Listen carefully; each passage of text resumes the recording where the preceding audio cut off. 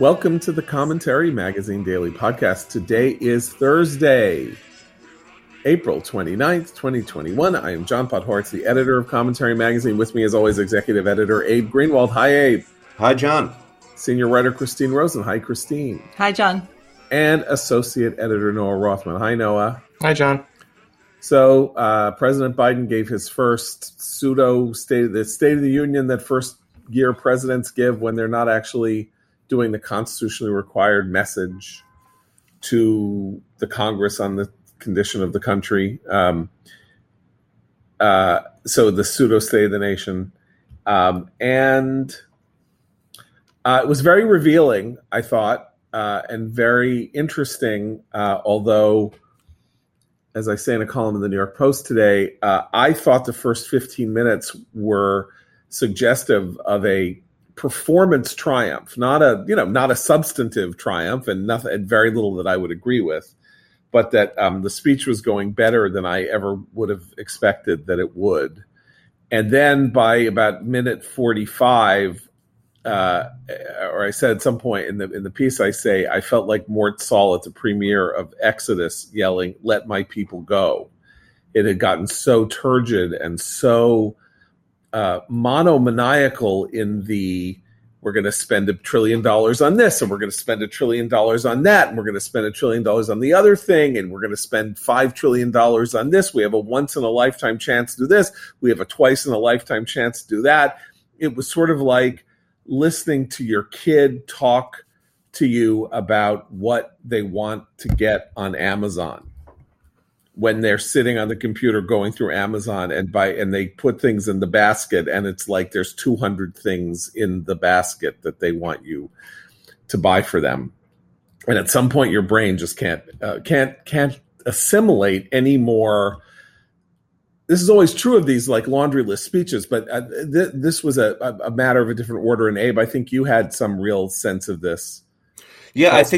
I think that's a very good analogy, because what it ultimately made me think after hearing this massive wish list was that there is something that came across that was actually kind of childish about it, in a way that actually almost kind of gave me relief, in that I felt like the big government project is ultimately just so untethered to reality that there's less to fear here in the end than I would have thought.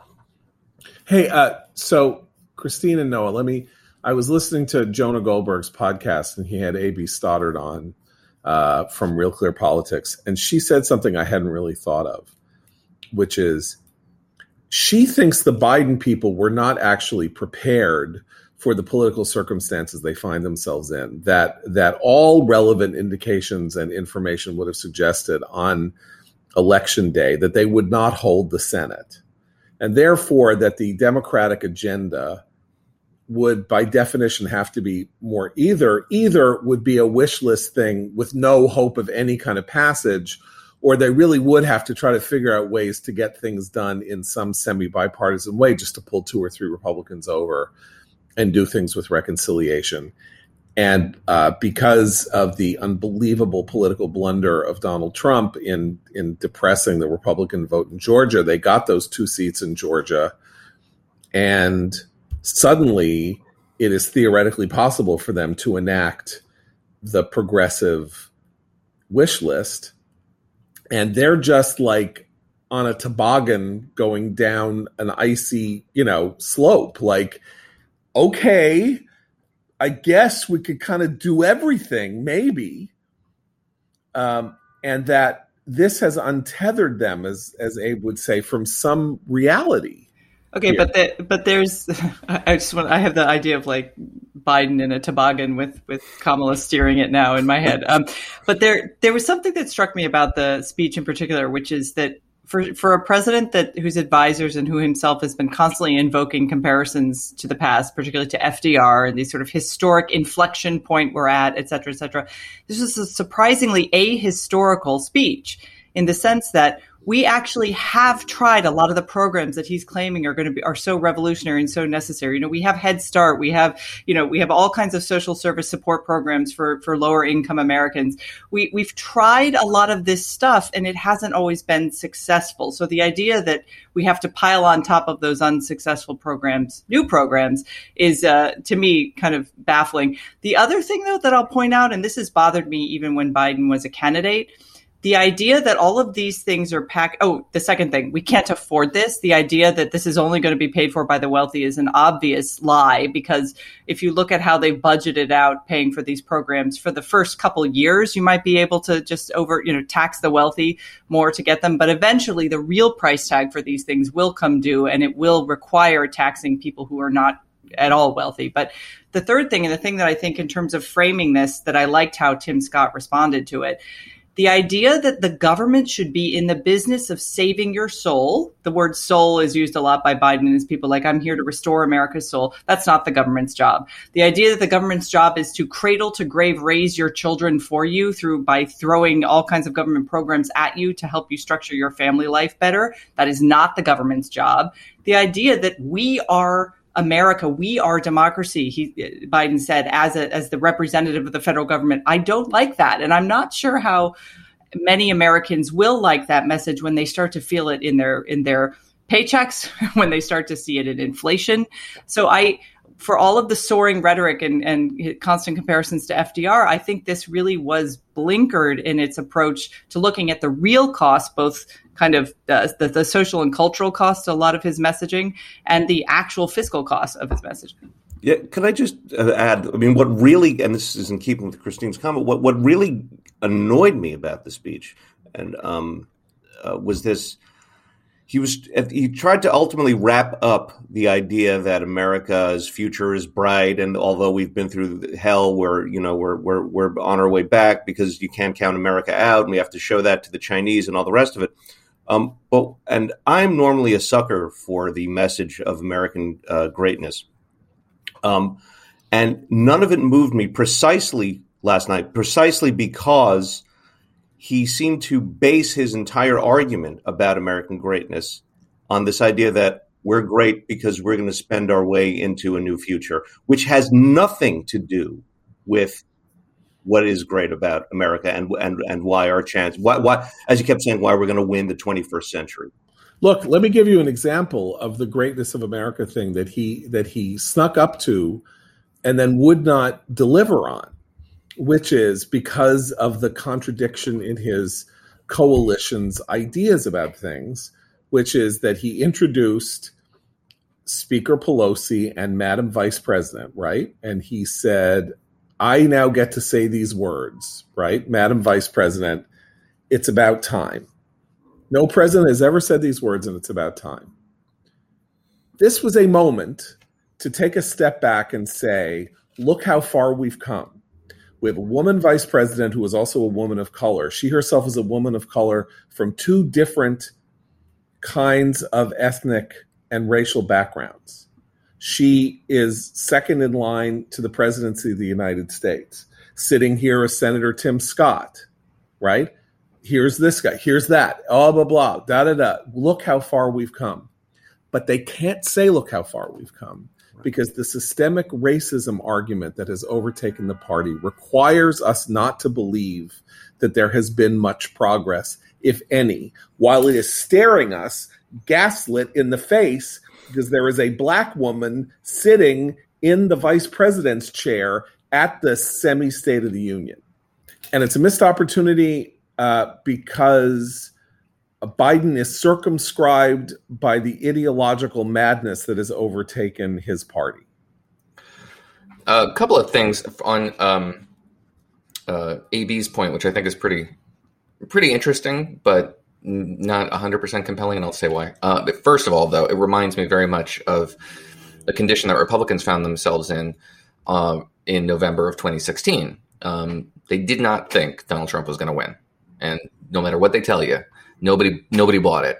And one of the things that stuck out at me from that point, I still remember, and I think it was Alyssa Farah who ended up going to work for Mike Pence said in the wake of this that, the Republicans you were talking to woke up the morning after the election and said, oh my God, we can do everything. We can reform the tax code. We can repeal Obamacare. We can do all these things we never thought we had the opportunity to do. And they didn't. They got tax cuts, but they didn't reform the tax code. They didn't change the tax code in ways that they had wanted to for the last 20 years. They sure didn't repeal Obamacare. They had a laundry list of things they hoped to achieve, but they didn't have the political mandate they thought they did, or at least that they should have, which is why I don't necessarily know if AB's idea works, because it's not as much about getting things done as it is the statement of principles. The bidding war in the Democratic Party predates this administration. The primaries devolved into a bidding war that was entirely about spending proposals, not about what they would do. When Joe Biden introduced his infrastructure plan, almost $3 trillion infrastructure plan, AOC said, this is great, but it should be $10 trillion. On what? Didn't matter. It's just the ticket. It was just the bottom line that matters. It's just the statement that we are willing to spend to the extent that we're willing to spend. And it's not as though this is like a disingenuous thing on their part. They genuinely believe that a commitment in the form of a price tag is itself a genuine, valid contribution to governance. When Joe Biden, for the glaring example of this in Joe Biden's speech yesterday, was when he began to address great power competition, and the great power competition that we face in the form of declining but aggressive Russia and a rising and strategic China. And what was his solution to that? Domestic spending. We will beat the great power competitors, our peer competitors, by investing in childcare. And this is actually another one of those great ironic moments, because his party's left flank, which is now becoming more the dominant part of the Democratic Party, the anti-racism standard isn't going to allow for that kind of competition domestically. We see it in all the ways that anti-racist thinking in education actually wants to eliminate testing, eliminate competition, eliminate all of the things that actually would put us on par, particularly in terms of STEM education and whatnot, with China. And one of the other things about the price tag here, there's a philosophical and moral point that they're trying to make by expanding a lot of the programs that are already in existence for low-income folks like Head Start and whatnot to the middle class, right? And there was some acknowledgement of that, like, this is going to be for everyone. Everyone's going to get this money. Everyone gets a new car today. The problem, of course, is that what they're doing is enlisting into the Democratic coalition a group that has in the past been contained a lot of more independent voters, right?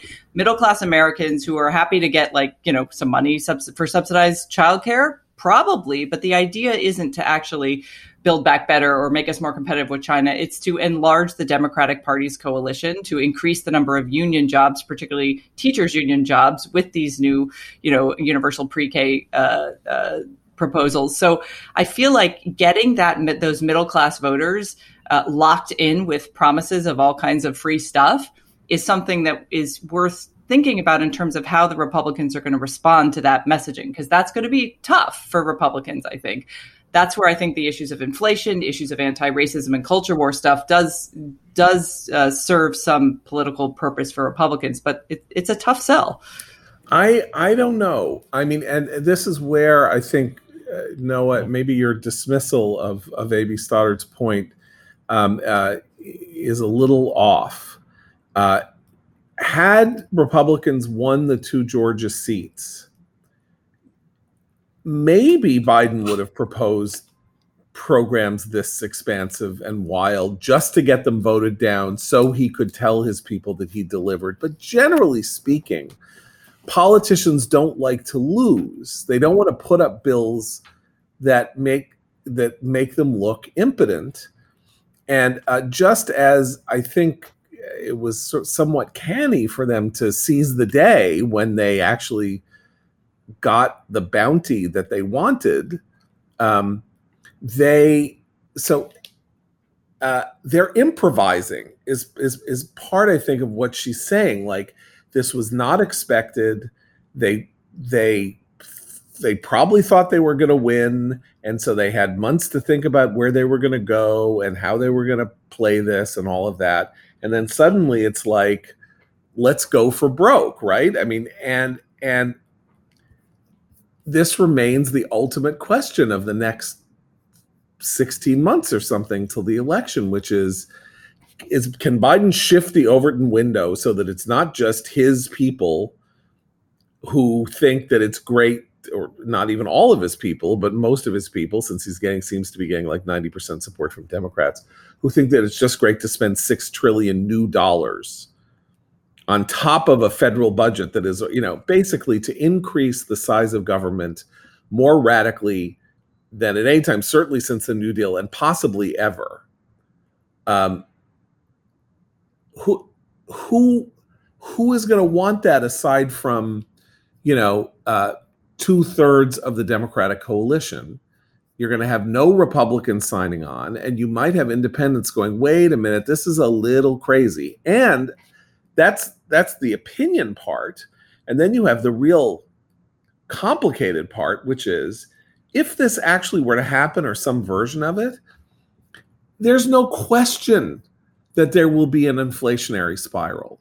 You can't have the federal government going into the marketplace, throwing $2 to $6 trillion around, and not create the conditions under which the public sector is in competition with the private sector for workers, for goods, for commodities, in order to do whatever it is that the public sector is going to do.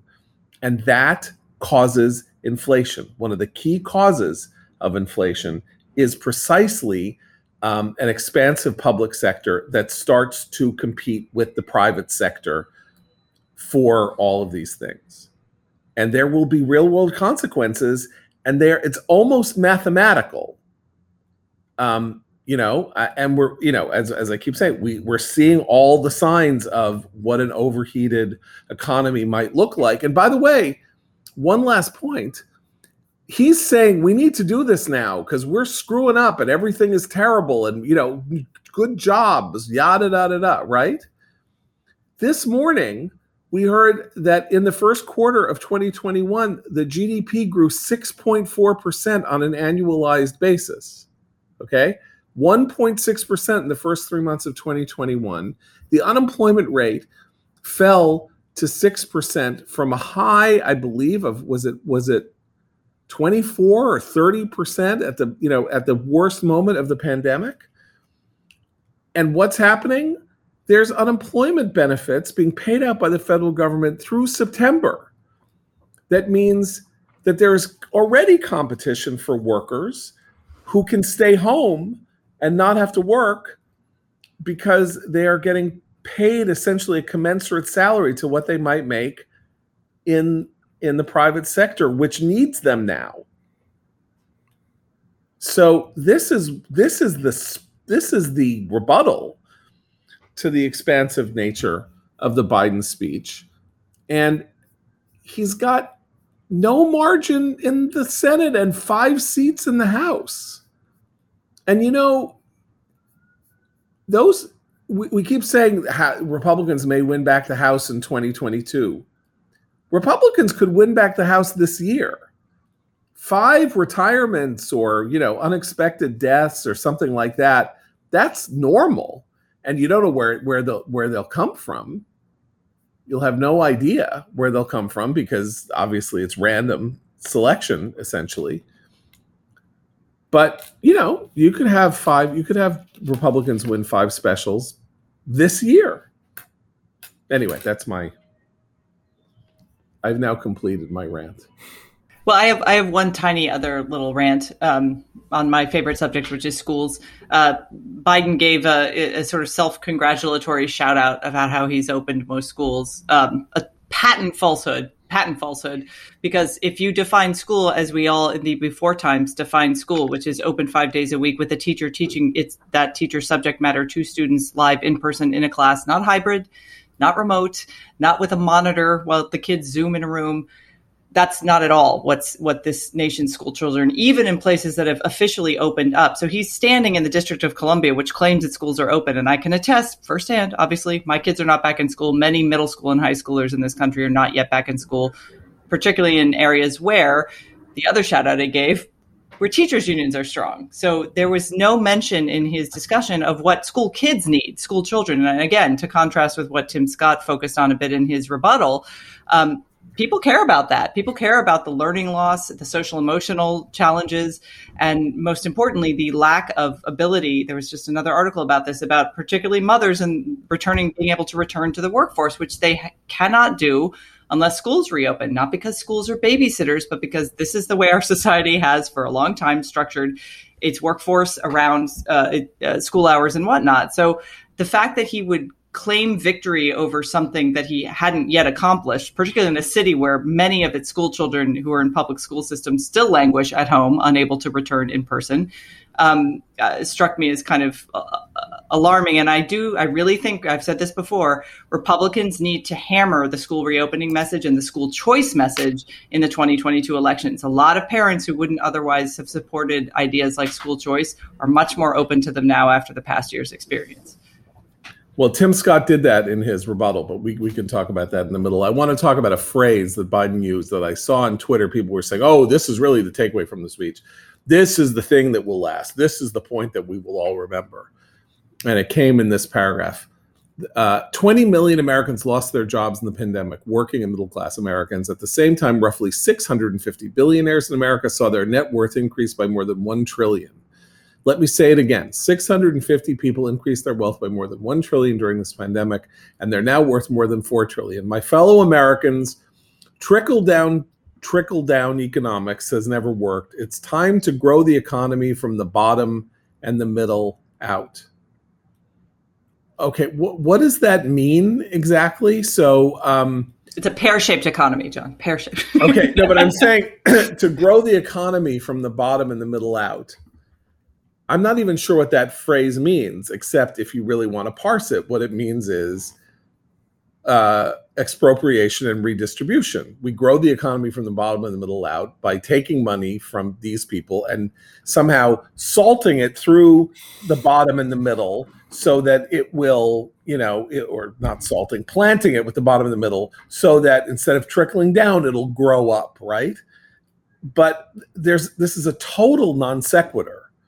Right? Everybody understands, whatever. Those 650 billionaires got, $1 trillion in value out of the pandemic because they were providing a service that made the pandemic bearable. We're talking about, Amazon. We're talking about everybody who made money because largely what they were doing was creating a virtual economy in place of the physical economy, or part of the physical economy, but connecting it to high tech and all of that made grocery deliveries, getting packages, everything that you can possibly name, right? And so that's bad. That was bad. I mean, granted, okay, it doesn't sound good that they got a lot of money while everybody else was suffering during the pandemic, right? But I don't know. I don't understand saying we need to grow the economy from the bottom. Well, what it made me think of is that growing the economy from the bottom and the middle out is actually how capitalism works, in the sense that trickle-down economics is a misnomer. Employees get paid before business owners make any profits. Right. You have to have the business up and running, which costs you. And in the form of paying others for goods and services before you see a profit. See, I also think, so he went with they should just pay their fair share. Let's be fair, they should just pay their fair share, which I think is a perfectly acceptable kind of bit of meaningless rhetoric, to use the term fair share, because it could mean whatever you want it to mean if you're talking about, equity and stuff like that. But if you're talking about, do they need to pay their fair share, or do we want a larger economy? Like, do they need to be dealt with, in this way where more is taken from them than for others and given to others because that's fair, or because what we're looking for is to grow the American economy? So he sort of has it both ways, because the two are not the same thing at all, as Abe indicates. and it just seems like a very strange. I don't, I'm sure that it was like catnip and ambrosia to the unions, to which he gave credit for the creation of the American middle class. He said unions built the American middle class. That is a lie. That is a crazy lie. There was a prosperous and healthy American middle class before, at the turn of the 20th century.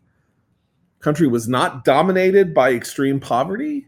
And in any case, the middle class in the United States, many working class people were raised into middle class standards by unions whose efforts in this regard helped contribute to the destruction of their own industries over time, right? That's steel workers, automobile workers, people like that who had unions that struck very generous deals and had fantastic benefits and got all this stuff. And then when international competition really hit, they were all wiped out. And we've been living with the consequences of this for 50 years. And this fantasy that this bizarre period, 15, 20-year period in which unions work to provide largesse to very specific individual industries and got success for them, and then became unpopular in the country because they helped lead to a job cratering for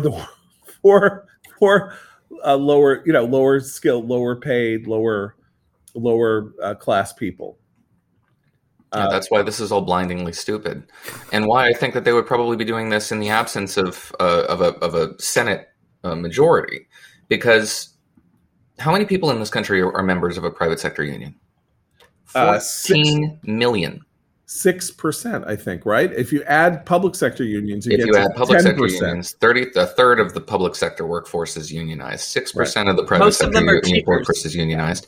14 million people in this country are a member of a union. 14 million people in this country, with an adult population over 200 million, was the audience for that sort of thing. The audience for this sort of idea that Buy American, for example, my people have been severely limited from providing exemptions. The government will purchase American-made goods. They already do.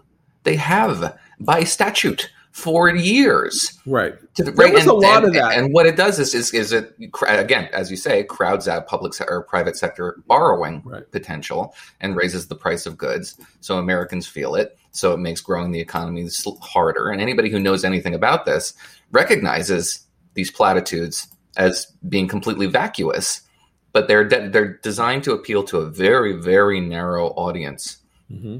And not anybody else outside of it. But who was watching this sort of thing last night? Probably those 14 million people tuning in and clapping. But there's also, they see fertile future union membership in the fields that they're encouraging the federal government to expand and throw money at, like childcare. The universal pre-K will create a whole lot of new teachers that need to unionize. The elder care population, the care workers for elder care, also can be unionized, right? So there's an idea, and you hear even, particularly on the progressive left flank, AOC is always talking about good union jobs, good union jobs. Union jobs are not steelworkers anymore, right? They're care workers, they're educators. Those are the largest, most powerful unions, the teachers' unions in particular. And that is who that message was absolutely targeting. And they do see a potential expanded voting bloc there. These people spend a lot of money to get Democrats elected, and they're very successful doing so. But that's an even more important point, because the idea that they're trying to promulgate is that we can revivify the manufacturing economy with a snap of the fingers, but the manufacturing economy is pretty much at the rate it would be in the absence of all the inducements in the world are not going to rebuild the manufacturing economy, because the service sector is where American economic performance is. It's our primary source of exports. We're a service economy, and to fail to acknowledge that reality puts you in this alternate universe in which you're just making all these promises about what you can do, but they have no bearing on the real world. And so if you're completely untethered to the real world, why wouldn't you just say whatever it is you want to say? Because we're just going to, we can make wind turbines in Pittsburgh. Why not? It doesn't matter that Pittsburgh is a medical town now. It doesn't matter that Pittsburgh primary industry is medical manufacturing, medical services, and has totally reinvented itself and is no longer a manufacturing town. Hasn't been for decades. You just say whatever you want, because your vision of the world just doesn't exist, or is antiquated, or is rooted in the 20th century. I don't even know. I mean, there was also this point, which is the key point in this regard, that we should make electric cars in America.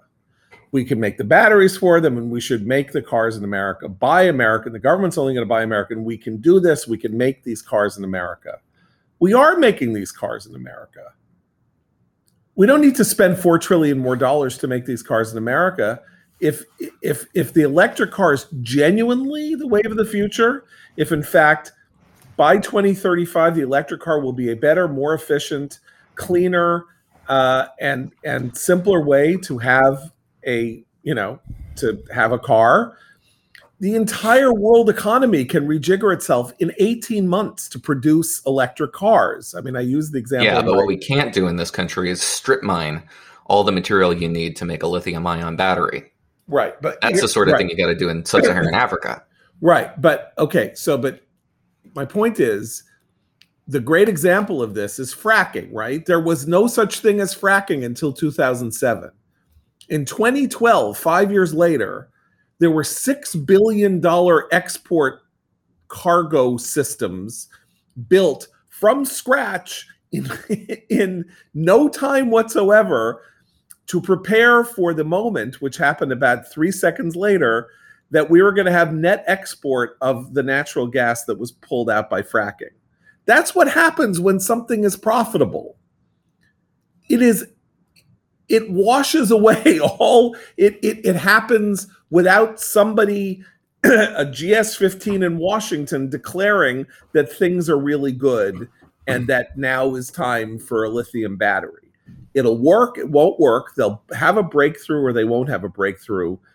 And then these cars won't cost $100,000. They will cost $25,000, and everybody will want them. And you're not going to have the federal government. It won't be the necessity that the federal government builds 500,000 charging stations, because it'll be profitable to have a charging station. A charging station blockbuster will arise up so that people can have charging stations, or they'll install them in their own driveways, which is actually what wealthy people who have Teslas do. They have their own personal charging stations. So he wants the federal government to do things that the federal government doesn't need to do.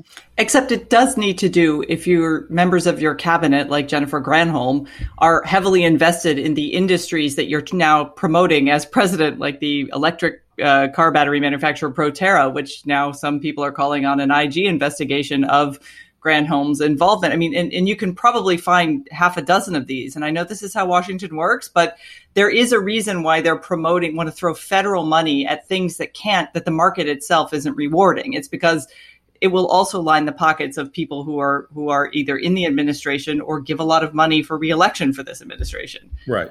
Guys, I got to ask you whether you've made your will. Okay, because without a trust or will, how will your loved ones know your wishes? Who gets your possessions? Your choice for medical care? Answer those questions and give your family peace of mind by creating an estate plan at Trust and Will. At trustandwill.com, setting up an estate plan is simple, convenient, and secure for as little as $39. You can nominate guardians for your children, determine who gets your stuff, and plan for future medical care, all from the comfort of your home. Hiring a traditional estate attorney can cost thousands, and using a one-size-fits-all template is not nearly specialized enough. Trust and Will documents are designed by estate planning experts and customized for the state you live in.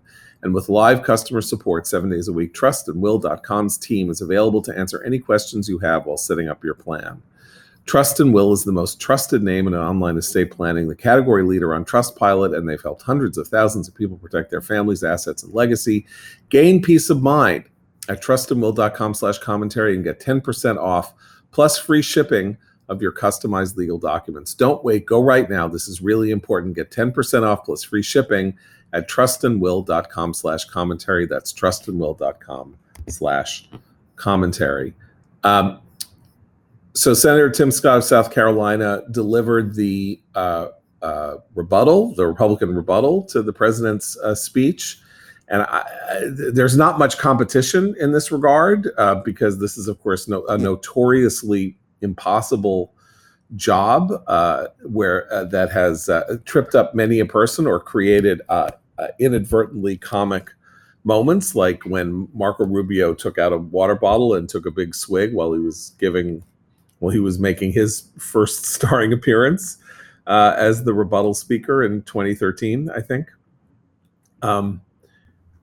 But so I think it's not much of a competition. I think that Senator Tim Scott's rebuttal was the single best rebuttal speech that has ever been delivered since this thing started, which was, I don't know, around 25 years ago. I don't quite remember. It wasn't a species of thing that anybody really paid attention to until I think Clinton's years. Anyway, anybody want to? Yeah, he was absolutely transcendent.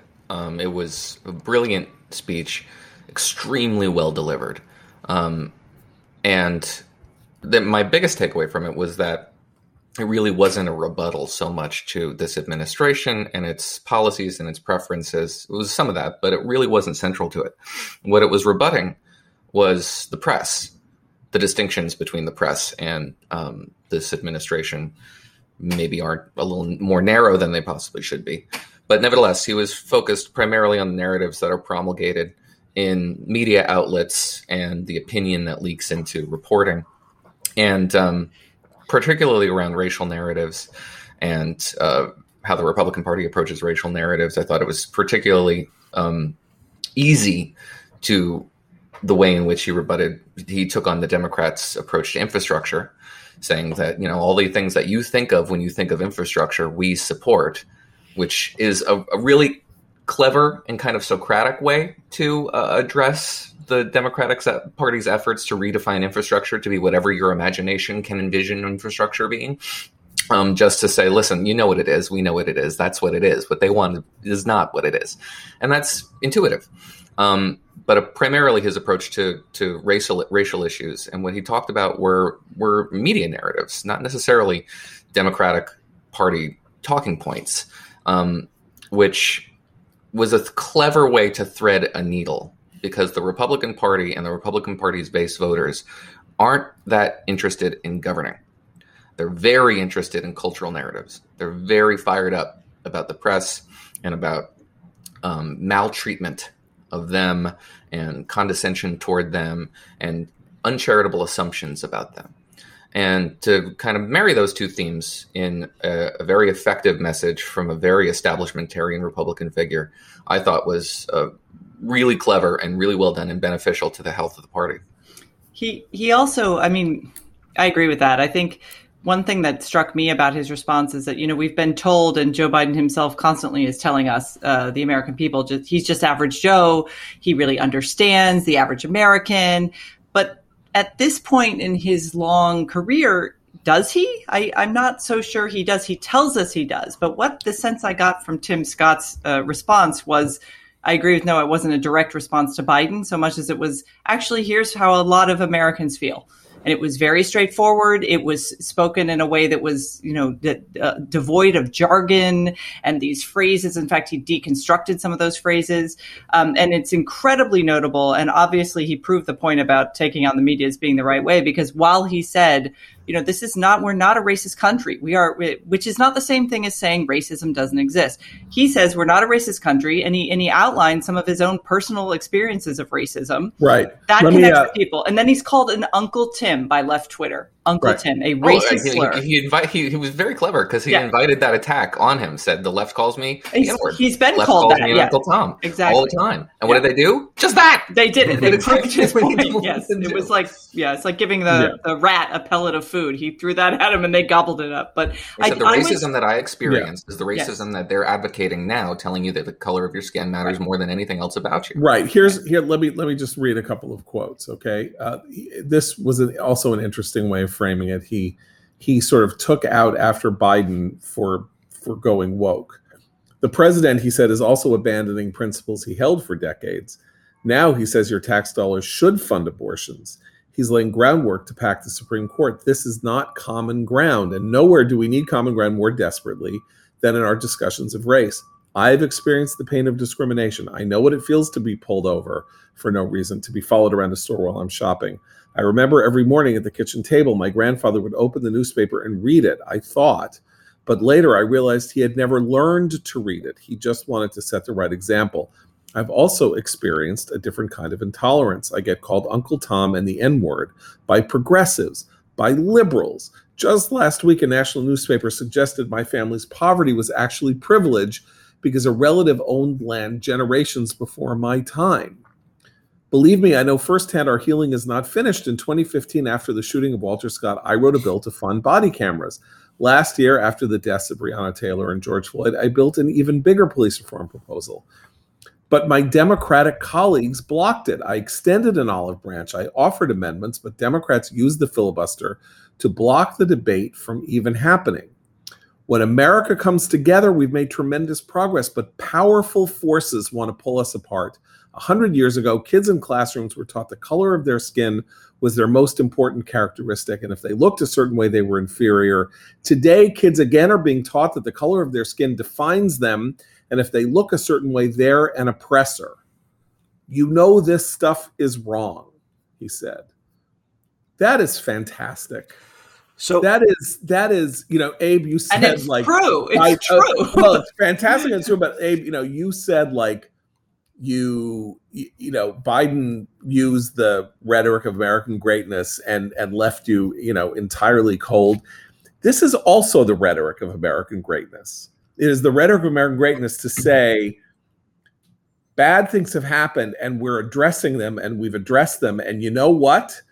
A lot of the things that are blocking our addressing these effectively and significantly have to do with present day distortions, ideological distortions of the truth. So, in that way, I think it was ultimately, it ended up being a direct rebuttal to Biden because Tim Scott's message was much grander and much more elevating than we're going to spend a lot on stuff and win the 21st century.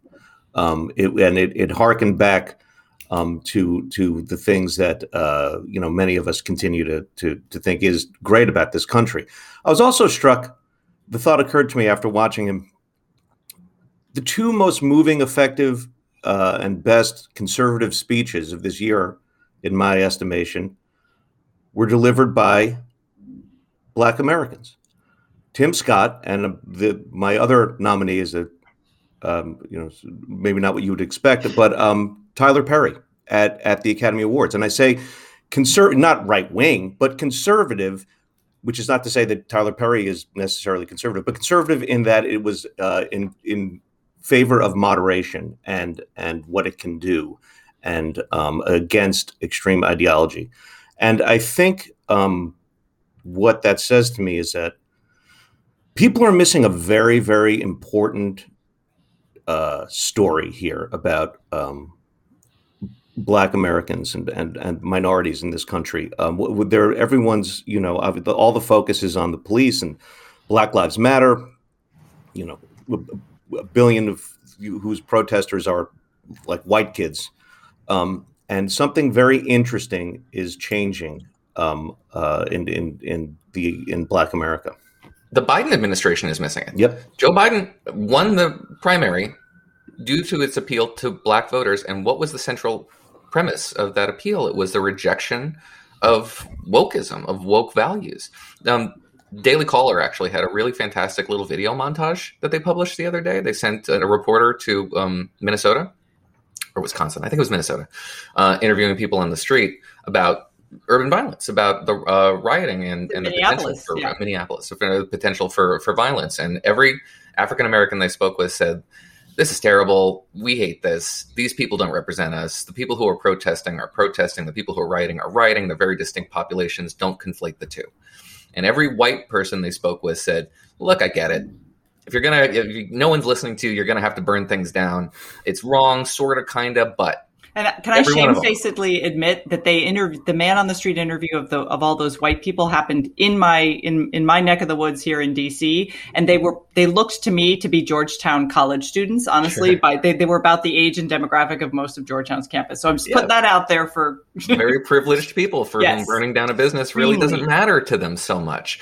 But the Biden administration is populated with these very typical progressives, and they've forgotten the lessons that they taught everybody during the primary. Or I thought they taught everybody. Very much so. Guys, You probably upgraded a few things around the house after being stuck inside. Made sense. Now turn your yard into a paradise with fastgrowingtrees.com. Skip the big box stores and head to fastgrowingtrees.com, the world's largest online nursery. No more waiting in lines, messy cars, digging through a lackluster selection. Just go to fastgrowingtrees.com and choose from thousands of varieties of trees, shrubs, and plants expertly curated to thrive in your area and delivered to your door in 1 or 2 days. Whether you're looking for shade, privacy, fruit trees, or just added color for your yard, every plant is shipped with a well-developed root system ready to explode with new growth. There's a better way to buy trees and shrubs and plants for your home and yard, fastgrowingtrees.com. Join the over 1 million satisfied gardeners, and its 30-day Alive and Thrive guarantee means your plants will arrive happy, healthy, and ready for planting. Now, through June 30th, go to fastgrowingtrees.com/commentary for 15% off. That's 15% off at fastgrowingtrees.com/commentary, fastgrowingtrees.com/commentary. I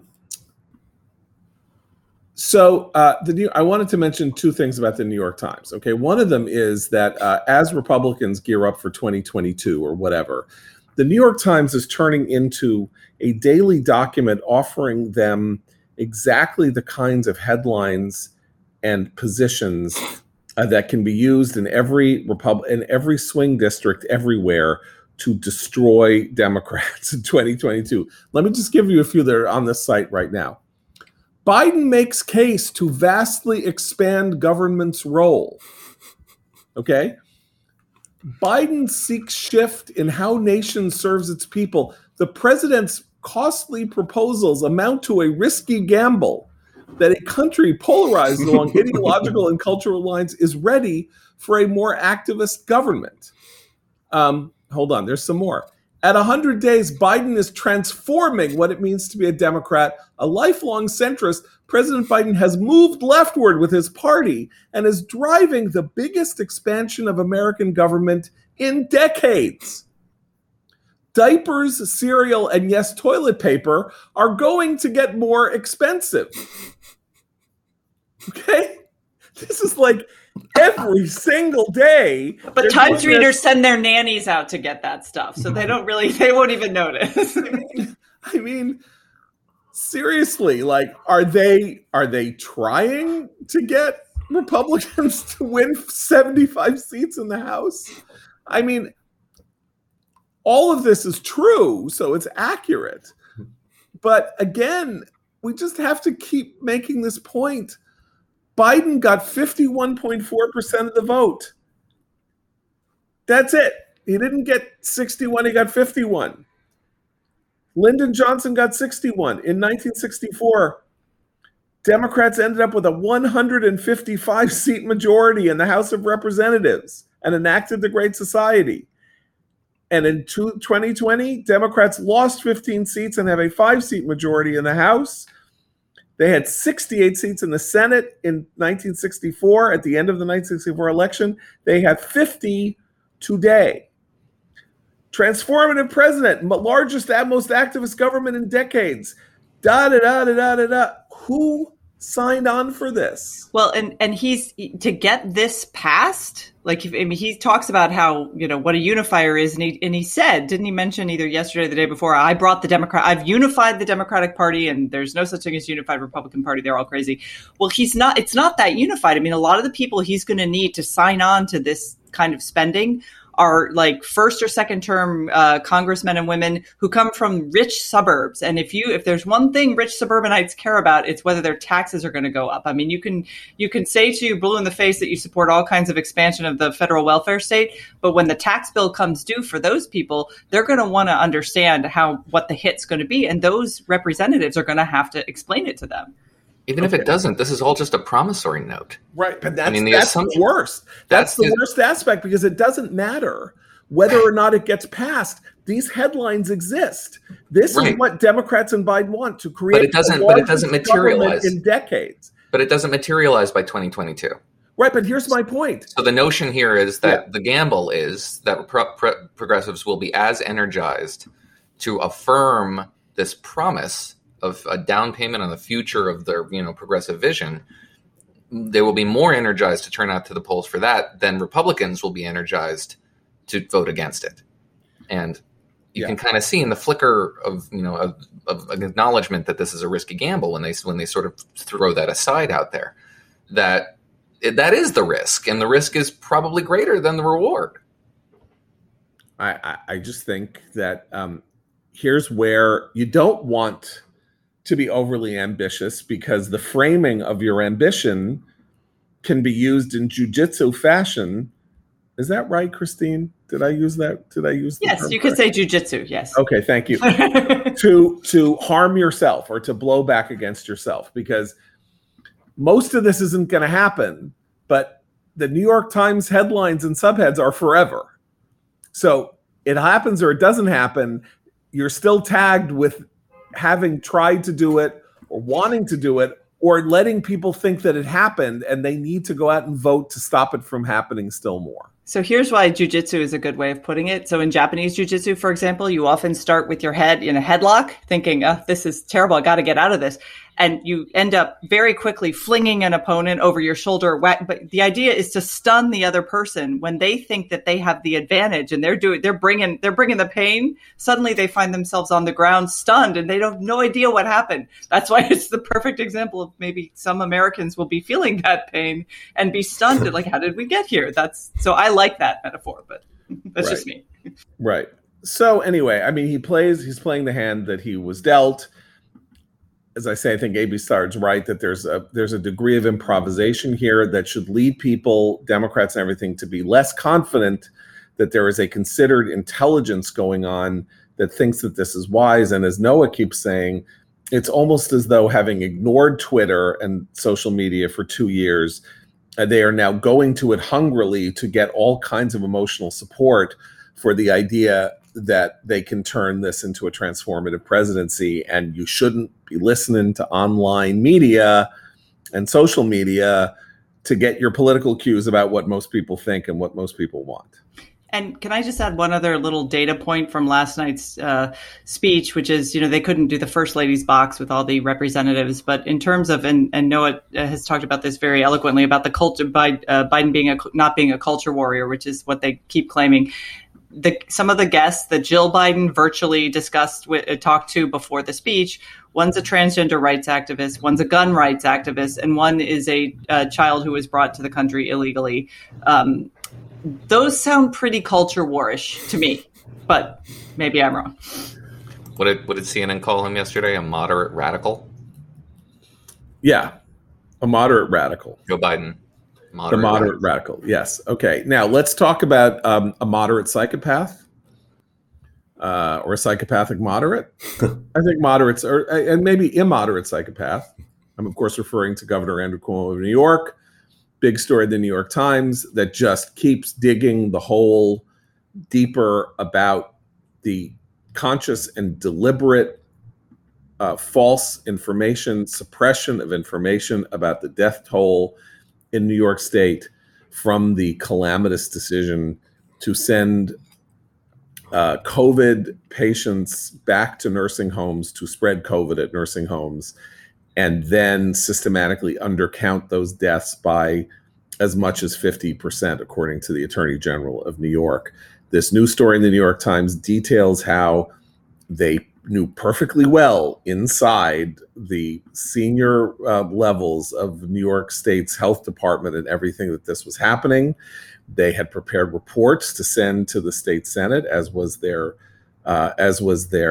requirement, that were suppressed, and that Cuomo and particularly his aide Melissa DeRosa were consciously and deliberately playing with all of this because of his book and because of his newly minted status as a straight talking American hero. And, look, the guy has proven that you can't presume that somebody is going to be driven from office because of his ill behavior. Look at what's gone on with Ralph Northam in Virginia, right? I mean, everyone thought he was gone, and he has a 65% approval rating, blah, blah, blah.